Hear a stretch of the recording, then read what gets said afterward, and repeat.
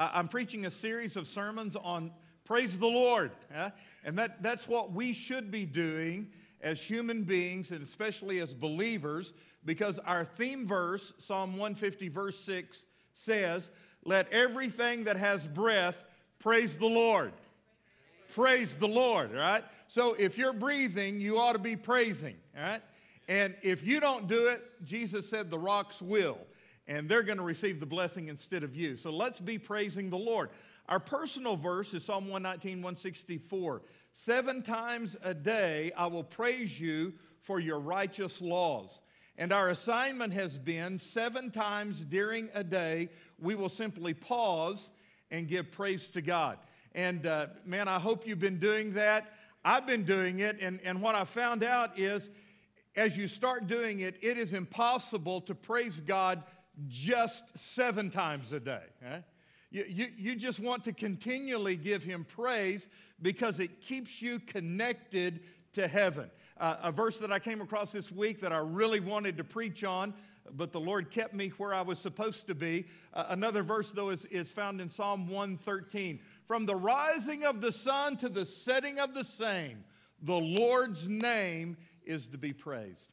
And so, church, we are here today to praise the name of the Lord. Amen? Oh, boy. Amen? Amen. That's it. We're here to praise God.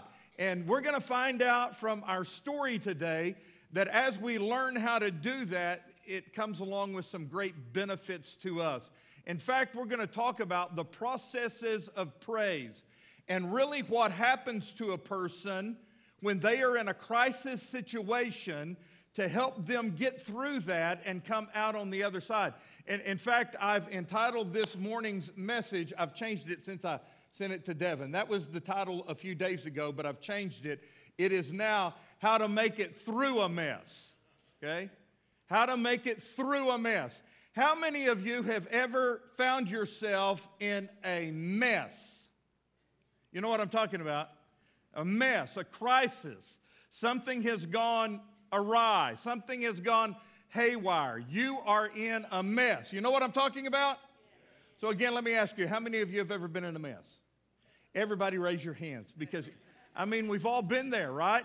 I do cowboy action shooting. I've told you that before, and it's a pretty cool sport, if you want to call it a sport. We get to dress up in cowboy clothes, and we're shooting real guns with real bullets. It's on a timer, and right before that timer goes off, generally speaking, we say a cowboy line, okay? Maybe it's a line that was used in a Western movie. Sometimes they're funny, sometimes they're serious. One of my favorite lines, though, is one that Keenan, Cowpoke, made up, and it has become my all-time favorite, and here it is. It's from Keenan. "My horse didn't make that mess." I love that, man. Then beep, and you start shooting your gun. My horse didn't make that mess. Well, here's what I found out. Sometimes we do make our own messes. I've made plenty of them. Sometimes we don't make a mess, but we find ourselves in somebody else's mess. And they've dragged us into it. And we're right in the middle of it. And we've got to get out of it. But you know what? Whether you've made your own mess or whether you're in somebody else's mess, it's never good to stay there. And I tell you what, if I had $1 for every time someone has told me, "Pastor, my life is a mess," if I had $1 for every time I've been told that, I could take all of you out to eat lunch today, right? Because we all find ourselves there. The deal is, how do we get out of the mess we're in? God will help us. And in fact, in this amazing passage in 2 Chronicles chapter 20, it outlines the process of getting through a mess. The background of this passage is a crisis of such proportion that there is absolutely no human alternative other than despair and defeat.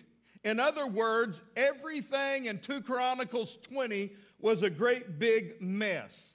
But you know what? That really shouldn't be too shocking for us because life is filled with messes. In fact, Jesus is the one who said to us in this world you will have trouble. He went on to say, but be of good cheer. I have overcome the world. And we're going to find out how to be overcomers today. Now, the chief character in our story is this guy by the name of Jehoshaphat. So I want to talk about Jehoshaphat here just for a second. He was the king of Judah. Now, it's interesting to me, Judah, the name Judah literally means praise the Lord. Isn't that cool? Huh? It really is. In fact, I've got a whole sermon on that. But it means praise the Lord. The Lord was with him because in his early years, he walked in the ways of his forefather, King David. He refused to consult the followers of Baal, and so the Lord established the kingdom under his control. The Bible tells us that he sent teachers throughout the land to teach the book of the law. And such was the blessings of God upon his reign that neighboring kingdoms refused to attack him, but instead they brought tribute both to himself and to Judah. At the peak of his greatness, with wealth and all honor among the nations, Jehoshaphat allied himself with the wicked King Ahab by marriage. Huge mistake. That mistaken alliance subjected him to the conditions which precipitated the crisis that we read about in 2 Chronicles chapter 20. Now, a word about King Ahab. He was the king of Israel, and he was a wicked man. He asked Jehoshaphat to join him in attacking Ramoth Gilead. In fact, he had Jehoshaphat and his entourage come to Israel, and they had a big powwow about it, and they consulted God. All right? He had all the prophets of Israel come in and say, if we attack Ramoth Gilead, will we be victorious? And without exception, all of, quote unquote, the prophets of God said, yes, you will be victorious. In fact, one of the prophets made horns of iron, and he clashed them together. And he said, if you go against Ramoth Gilead, you will consume them and defeat him. Jehoshaphat wasn't completely assured of this. He said, okay, isn't there another prophet in Israel that's not here today? I've heard about this other prophet. Why isn't he here? Could we have him come? And Ahab said, well, there is another prophet, but I don't like him very much. He never speaks favorably for me. The problem was that prophet always spoke the truth of God. And Ahab wasn't living a godly life. But just to satisfy Jehoshaphat, he said, yeah, there is another prophet. We'll go get him. And so they sent messengers to Micaiah to bring him. And the messengers told him, listen, all of the other prophets said, yes, go against Ramoth Gilead. You will be victorious. King Ahab told us to tell you, you say the same thing. Micaiah said, well, guys, in short, I'm giving you the Will version of this. He said, I would like to, appease the king, but I can't do that. I speak for God. And so I'll say what God tells me to say. And so he spoke for the Lord, and he said, you can go fight Ramoth Gilead. It will be the biggest mistake you've ever made. And by the way, King Ahab, you're not going to make it out alive.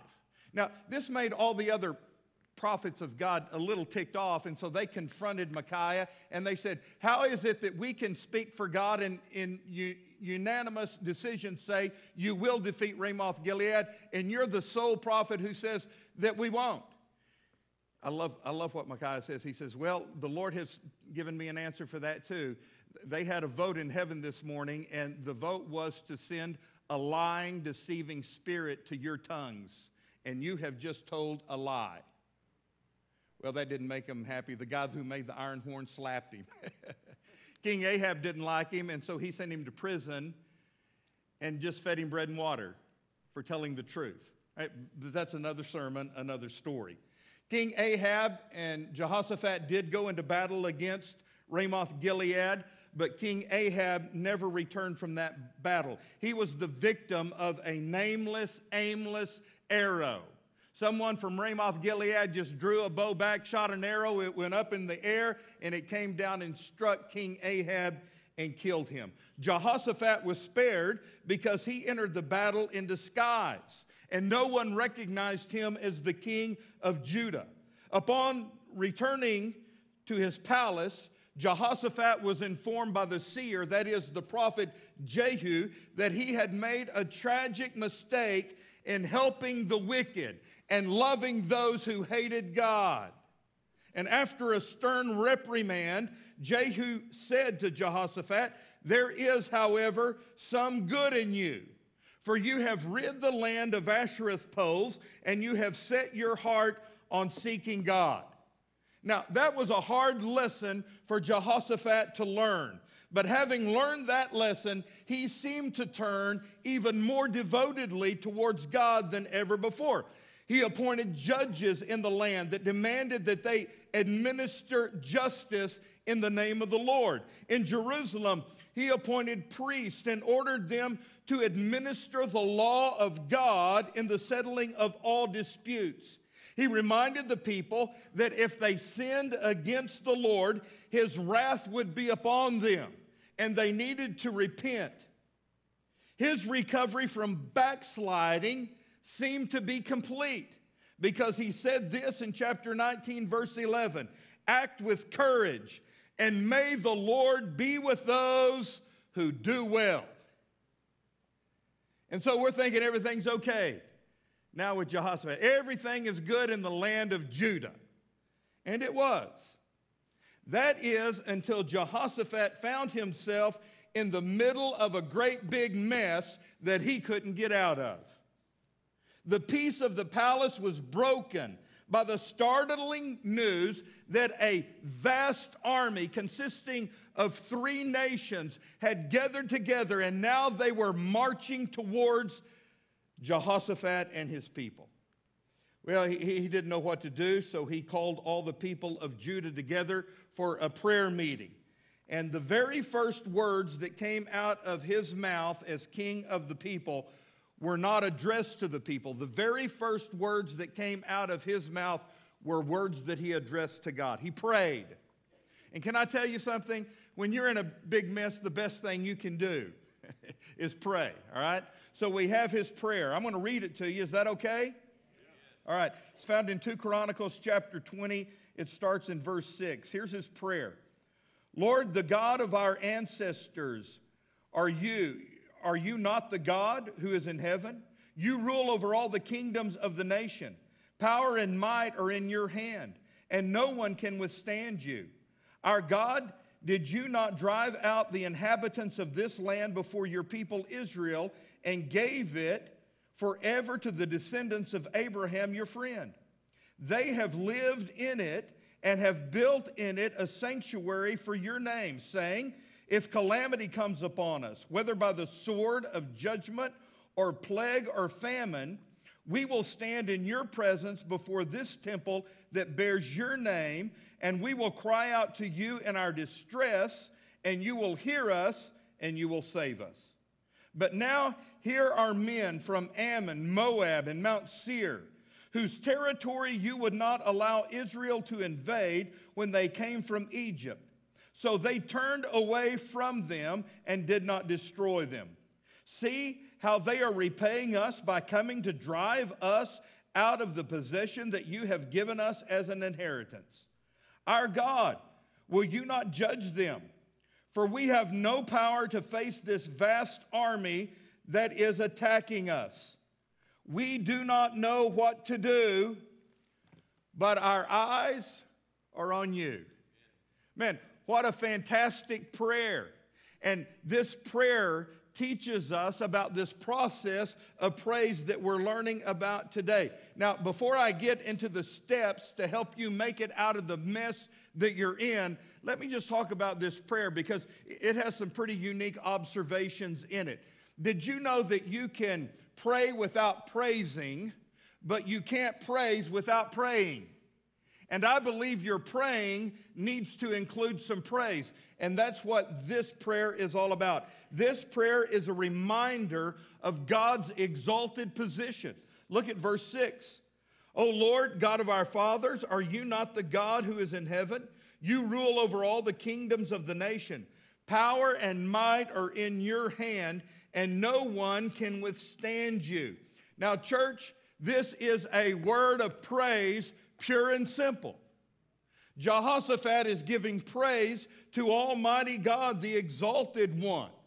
But here's the deal. God knew that every word Jehoshaphat uttered was true. It was no more true after he said it than before he said it. But you know what? Jehoshaphat needed to say it, because praying like this stills the turbulence of our troubled soul, and it causes faith to rise up inside of us. Because it's a prayer of praise. God, you're exalted. God, there ain't nobody like you. You are the high and holy one. You are awesome in all you do. Number two, this prayer is a recounting of God's efficient performance in the past. Verse 7, O our God, did you not drive out the inhabitants of this land before your people Israel and give to the descendants of Abraham, your friend? So what Jehoshaphat is saying is something like this. God, I've read the record of the past, and I know from reading that record that your record is perfect in the past. You have a perfect record. You always come through. You always do the right thing at the right time. And in his prayer, Jehoshaphat indicated that he believed that God's record would stand. He's done it in the past. He'll do it today. Now, guys, this is huge, practically speaking, for us. I have been in so many messes in my life. Most of them my own creation, all right? But I get in a mess, and here's the first thing I need to recognize and realize. I need to realize, you know what? I've been here before. I've been in a mess before, and you know what? God has come through every time. God's never failed me. God is always true. His word is always applicable. God is there. He's a refuge. He's a strength. And if he's done it in the past, he can do it now. That's pretty good stuff. And he is affirming that in his prayer. Number three, this prayer is a reliance upon God's enabling power. Verse 9, if calamity comes upon us, whether the sword of judgment or the plague or famine, we're just going to stand right here in your presence before this temple that bears your name, and we're going to cry out to you in our distress, and we know that you're going to hear us and save us. Why? Because you're God, and you have the power to do that. What a great prayer. It is a prayer of praise. And so the first thing that you need to do when you find yourself in a mess is not say, oh me, oh my. You need to say, oh my God, I come to you, and you pray to God. Now, I'm going to spend the rest of my sermon talking about steps that can take you through the mess that you're in out victoriously on the other side. And really, for the rest of this chapter of 2 Chronicles 20, all we're going to do is merely observe the elementary processes by which praise operates. And I think it would be best for you to relate to these processes through the framework of a crisis of your own. Did you get that? So whatever your mess is, think of your mess right now. Think of your crisis. And if you don't have one that you're going through, just borrow one from your neighbor. I'm sure they have a couple. They wouldn't mind loaning one of those to you. So I never have a sermon. I usually don't have a sermon with 7 points, but there are 7 steps to get through the mess. And don't worry, we're not going to spend a lot of time on each one, but you need to write all 7 of these down because they are all inclusive and important in getting you through the crisis you're in. Step number 1, you need to clarify the problem. You need to start at the point of the problem, and you need to state it. You need to speak it. You need to spit the problem out. Now, there was no attempt on the part of Jehoshaphat to glass over the problem. There was no compensation, no rationalization. He faced his problem squarely. Now, of all the therapies there are out there, I like reality therapy the best. because it keeps us in the reality of the moment. And reality therapy demands that we do the same thing. You know, so often we play games and we cover up the fact of a crisis with an attempt to distract us from the real crisis that is at hand. You just need to face your problem squarely, whatever it is, and look it in the eye and state it as it is. That's what he does in verse 10. But now here are men from Ammon, Moab, and Mount Seir. And they're marching towards us to destroy us. We were good to them a long time ago. Now they're going to be mean to us. Now, it might have been one thing if there was only one army, the Ammonites coming, or the Moabites, or the men of Mount Seir. But it was a coalition of 3 armies. This was a huge, massive army. The problem was serious. Would you not agree? This is a crisis. It's a huge mess. The fact was plain to see. It would have been a waste of time to downplay the severity of the situation because it was real. They were marching. They were coming. Time out. There's a big football game tonight, isn't there? There'll be a few timeouts in that game. Time out. That was Jehoshaphat's problem. What about your problem? What about the mess that you're in? First thing you need to do is just state it. Spit it out. Say it. Tell it to God. You yourself need to hear how serious it is. God knows how serious it is. But you need to speak it with your own lips so that you can hear with your own voice that you understand how serious your problem is. Don't coat it over with superficial slang. Don't laugh it off. Don't throw a pity party. State the problem as clearly and as accurately as possible, sparing no details to hide your feelings. And when you get to that point, you, like Jehoshaphat, will be ready for step number 2. So number 1, clarify the problem. Number 2, cease all trust in the flesh. This is so vital that I could not possibly overstate it. The flesh so often prevents us from looking to God as our sole resource. Listen to Jehoshaphat's words in verse 12. We have no power to face this vast army that is attacking us. We do not know what to do. Now, that was a confession of human inability and human infirmity. We've been taught by our movie heroes that we should never admit weakness. Even if you know you're weak, never say that you're weak. Mature men and women simply don't do that. Hogwash. I would say mature people do that. In fact, the child who assumes this philosophy would never have a meaningful relationship with their parents. And the child of God, the believer who embraces this approach, will never have a meaningful relationship with God. You need to admit you're in a mess and you can't fix it.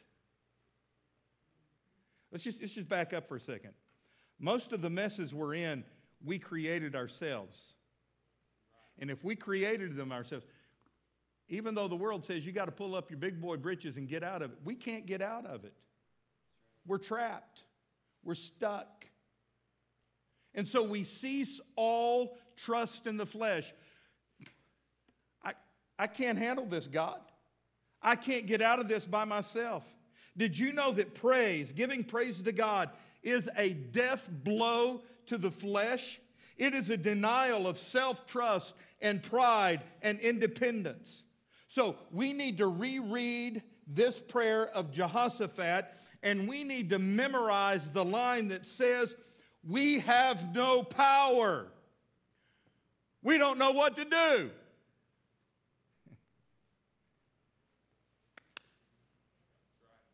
And then when you get to that, you can say that to God. Lord, I don't have power over this situation.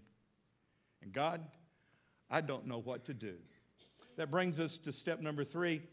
We completely concentrate on God. I love verse 12. Do y'all remember like 4 weeks ago in one of my sermons, I alluded to this story? Remember that? 2 of you do. Thanks. Thanks for remembering. This is such an epic story. I had to come back and revisit it. But I love verse 12. We don't know what to do, Jehoshaphat said, but our eyes are on you. Isn't that awesome? God, I don't know what to do, but I'm looking to you. Really, this is the mood of all genuine praise. It is complete concentration on God. Listen, the severity of the problem was clear. The frailty of humanity was a fact. But now all eyes were on God. And here's the deal. If we look at our own problems and our own weaknesses and our own mess, and that's all we're looking at, we are doomed for despair. Because you can't get out of it on your own. Not so if we have preoccupation with God. The heart of praise is that we take our eyes off of our problems and our mess, and we put our eyes on God, who can solve those problems. Praise is not problem-centered. Praise is not human-centered. Praise is God-centered. So, church, if you don't get anything else I've said this morning, you need to get this nugget right here. Stop looking at your problems and your crisis and your situation and start looking to God. Take your eyes off of problems and turn your eyes toward praise. You've already stated your problem. God, I'm in a mess. I can't get out of it. I don't know what to do. I don't have the strength. Now, you're speaking praise to God. But my eyes are on you, Lord. And I know you have the answer. Number 4, you continue before God. Verse 13 is pretty cool. It says, all the men of Judah with their wives and their children and their little ones stood before the Lord. Now, this is a vital part of the process which brings us through to victory. But it seems to be the least tolerable part of the process on our part. There is something in all of us which seems to be foreign to waiting. Let me just ask you, do you enjoy waiting? Please talk to me. Do you like to wait? Now, I don't know very many people who do like to wait. I mean, you think as you get older, you don't mind it as much. I know some old people who are very impatient. They don't like to wait. I hate waiting. I hate waiting. I hate waiting at red lights. I hate waiting on people who are supposed to be on time. I don't like to wait at restaurants. Are you like this? We get to a restaurant and maybe we pull in the same time somebody else pulls in and we're getting out when they're getting out, and I'll say to Angie, come on, let's hurry. We can beat them. Anybody out there like that? Come on, raise your hand if you are. Yeah. We can, come on, Mama, we can beat them. Dude, we just don't like to wait. But you know what? Waiting is a part of worship. Waiting is at the very center of the mood of praise. While we wait, what are we doing? We're looking to God. While we wait, we're praising God. This standing before God is a time of meditation and investigation and cleansing and consecration. How long are we to continue before God? How long are we to wait? Until. That's it, until. We are neither to light our own fire or try to manipulate the effects of our own causes. We are to wait on and concentrate on God. And here's what I've discovered. No time is lost when we're waiting before God and when we're praising Him. Because you know what? He's working in our lives. And He is working in the situation. And so we just wait. Number 5, we confess the truth of God with praise. Between steps 4 and 5, something awesome happens. They heard from God. While they are waiting, they hear from God. And here's what God told them in verse 15. Do not be afraid or discouraged because of this vast army. For the battle is not yours, it's God's. Wow, what a word from God. The response of Jehoshaphat and the people was to worship and praise the Lord with a very loud voice. I like that. Yeah. Then the king made a very important confession before the Lord and the people. This is what he said in verse 20. Listen to me, Judah and the people of Jerusalem. Have faith in the Lord your God, and you will be upheld.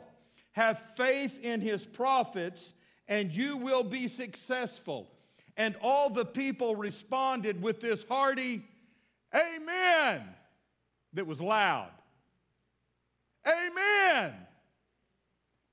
Y'all try that, would you? 1, 2, 3. Amen. There you go. That is a word of praise, by the way. Huh? That's a word of praise. What? They were confessing the truth of God with praise. God said, go out there and face them. Battle's not yours, it's God. What did they say? Amen. Wow. Number 6, commit to obey God. Verse 17. I'm just going to, I have part of verse 17 on the screen, but I'm going to read the whole verse. Here's what God says.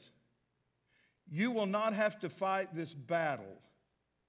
Take your positions, stand firm, and see the deliverance of the Lord that he will give to you. Judah and Jerusalem, do not be afraid. Do not be discouraged.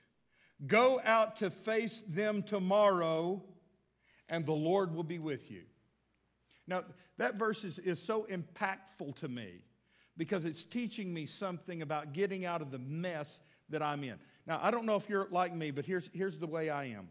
There's a mess. Whether I created it or I'm drawn into it or somebody else made it and it's just fallen on my shoulders, but there is a mess. Here's what I pray to God. God, would you please clear up this mess? Would you please take care of things? Would you please deliver me out of this mess? Would you just, Lord, just do something miraculous? And really what I'm wanting to have happen is for me just to be excluded from this whole situation, and I'm over here, and here God is just taking care of this mess, and I'm just over there enjoying him doing it. And I don't have to get my hands dirty. I don't have to have a confrontation with anybody else. I'm just smiling. God's taking care of it. Are you like me? Is that what you'd like God to do for you?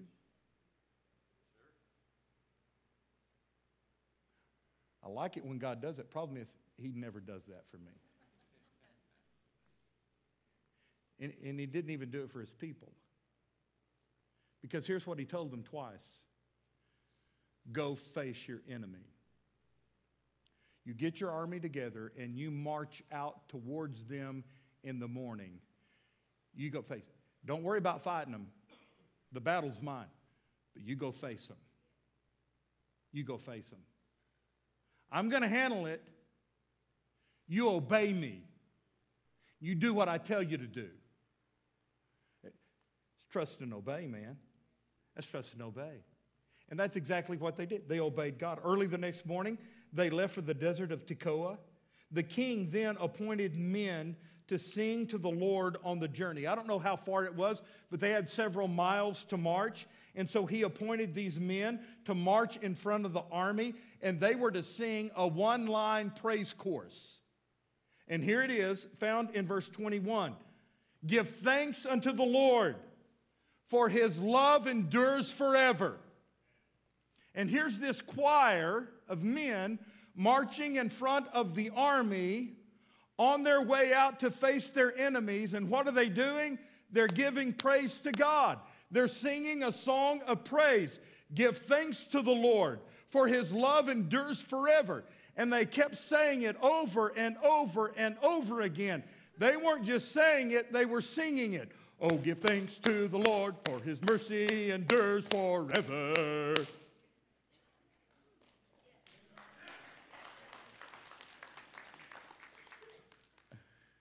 I don't know if it was a jingly little tune like that, but they were singing it over and over and over again. Now, I love the music we have in second service, don't you? It's probably the reason you come to this service. It's awesome. First service is different. We have kind of Bill Gaither, gospel, happy music, and I love that music too. My favorite service just happens to be the one I'm in. But I love this. This is modern praise and worship music. But if people who don't like this kind of music usually give this reason for not liking it. It says, because they just sing the same thing over and over and over again. They've got one line and they just keep repeating that one line, singing that one line over and over and over again. Have you ever heard people say that about? Y'all don't because y'all like it. Yeah. But the people who don't like this kind of music, that's what they say about it. But let me tell you, it's nothing new. I mean, I'm getting into this because the men of Judah were doing it in 2 Chronicles chapter 20. Yeah. They were doing a modern praise song, singing the same line over and over again. Give thanks to the Lord, for his love endures forever. Here's what I want you to see, though. This is awesome. At the exact same time that they began praising the Lord, at the exact same time that they started praising God, listen to what God did. Verse 22. The Lord set ambushes against the men of Ammon and Moab and Mount Seir. As soon as the people of Judah started praising God, God did something. Now this is awesome. This is cool. This, for me, is what makes 2 Chronicles chapter 20 such an epic chapter in the Word of God. The people of God had not even reached the battlefront, but their praises had reached the throne of God. And the result was that the men of Ammon and Moab turned on the men of Mount Seir and slaughtered them, totally annihilating the army of Mount Seir. Then, without explanation, the Ammonites and the Moabites turned on each other until all of the combined armies were dead. There is no other battle in the history of military conflict to compare to this battle. God did it. And when the men of Judah came to the place which overlooks the desert, and they gazed toward this vast army, all they saw were dead bodies. I kind of had an epiphany when I came to this part in my first sermon a couple hours ago, and here's what I said. Their mess, the mess of Jehoshaphat and the mess of the people of Judah, their mess became the mess. Out into the dead, that was the mess. They were all dead. And how did it happen? I mean, how did this happen? Through praise. The central truth of 2 Chronicles chapter 20 is God can do some amazing things. God can fight your battles, but He's only going to do it if you start with praising Him. And when you take your eyes off of your problems and put your eyes on God, and when you give God praise, God will deliver you. Can you say amen? Because that's how it works. Oh yeah. There's 7 steps, aren't there? Well, here's the final one. After God does this, you can go out and collect the bounty. You can collect the riches from the crisis. Verse 25, so Jehoshaphat and his men went to carry off the plunder. This is the prize of praise. Praise does more than enable us to survive. It enables us to thrive. In fact, so great was the plunder from this battle that it took the people of Judah 3 days to pick it up. God had turned what might have been the saddest day in Judah's history into a day of celebration and a day of victory. And can I tell you something? God can do the same thing for you today. He can lead you out of the mess that you're in. And here's what it takes. You just state the problem to Him. Come face to face with it. Say, Lord, this is the problem. And if you've created the problem, you tell God, Lord, I've made this, I did this. But not only that, you cease all trust in the flesh. You say, Lord, the problem is here, but I can't do anything about it. I'm powerless to fix this on my own. And so, dear Lord, I'm trusting in you. I'm concentrating on you. And Lord, I'm just going to wait before you. I'm going to do what the psalmist said. I'm just going to let my hands hang low and try not to fix this problem. I'm going to watch you do something. And then you confess the truth of God with praise. You commit to obey Him no matter what He tells you to do. And you see God do great things. I'm about to shut up, but let me just tell you this. It works. This works. This is not some ancient story that is just found in the Old Testament for us to read and enjoy. This works. It works. Praise works. So whatever your problem is, quit looking at your problem and start praising God. And you can get out of it.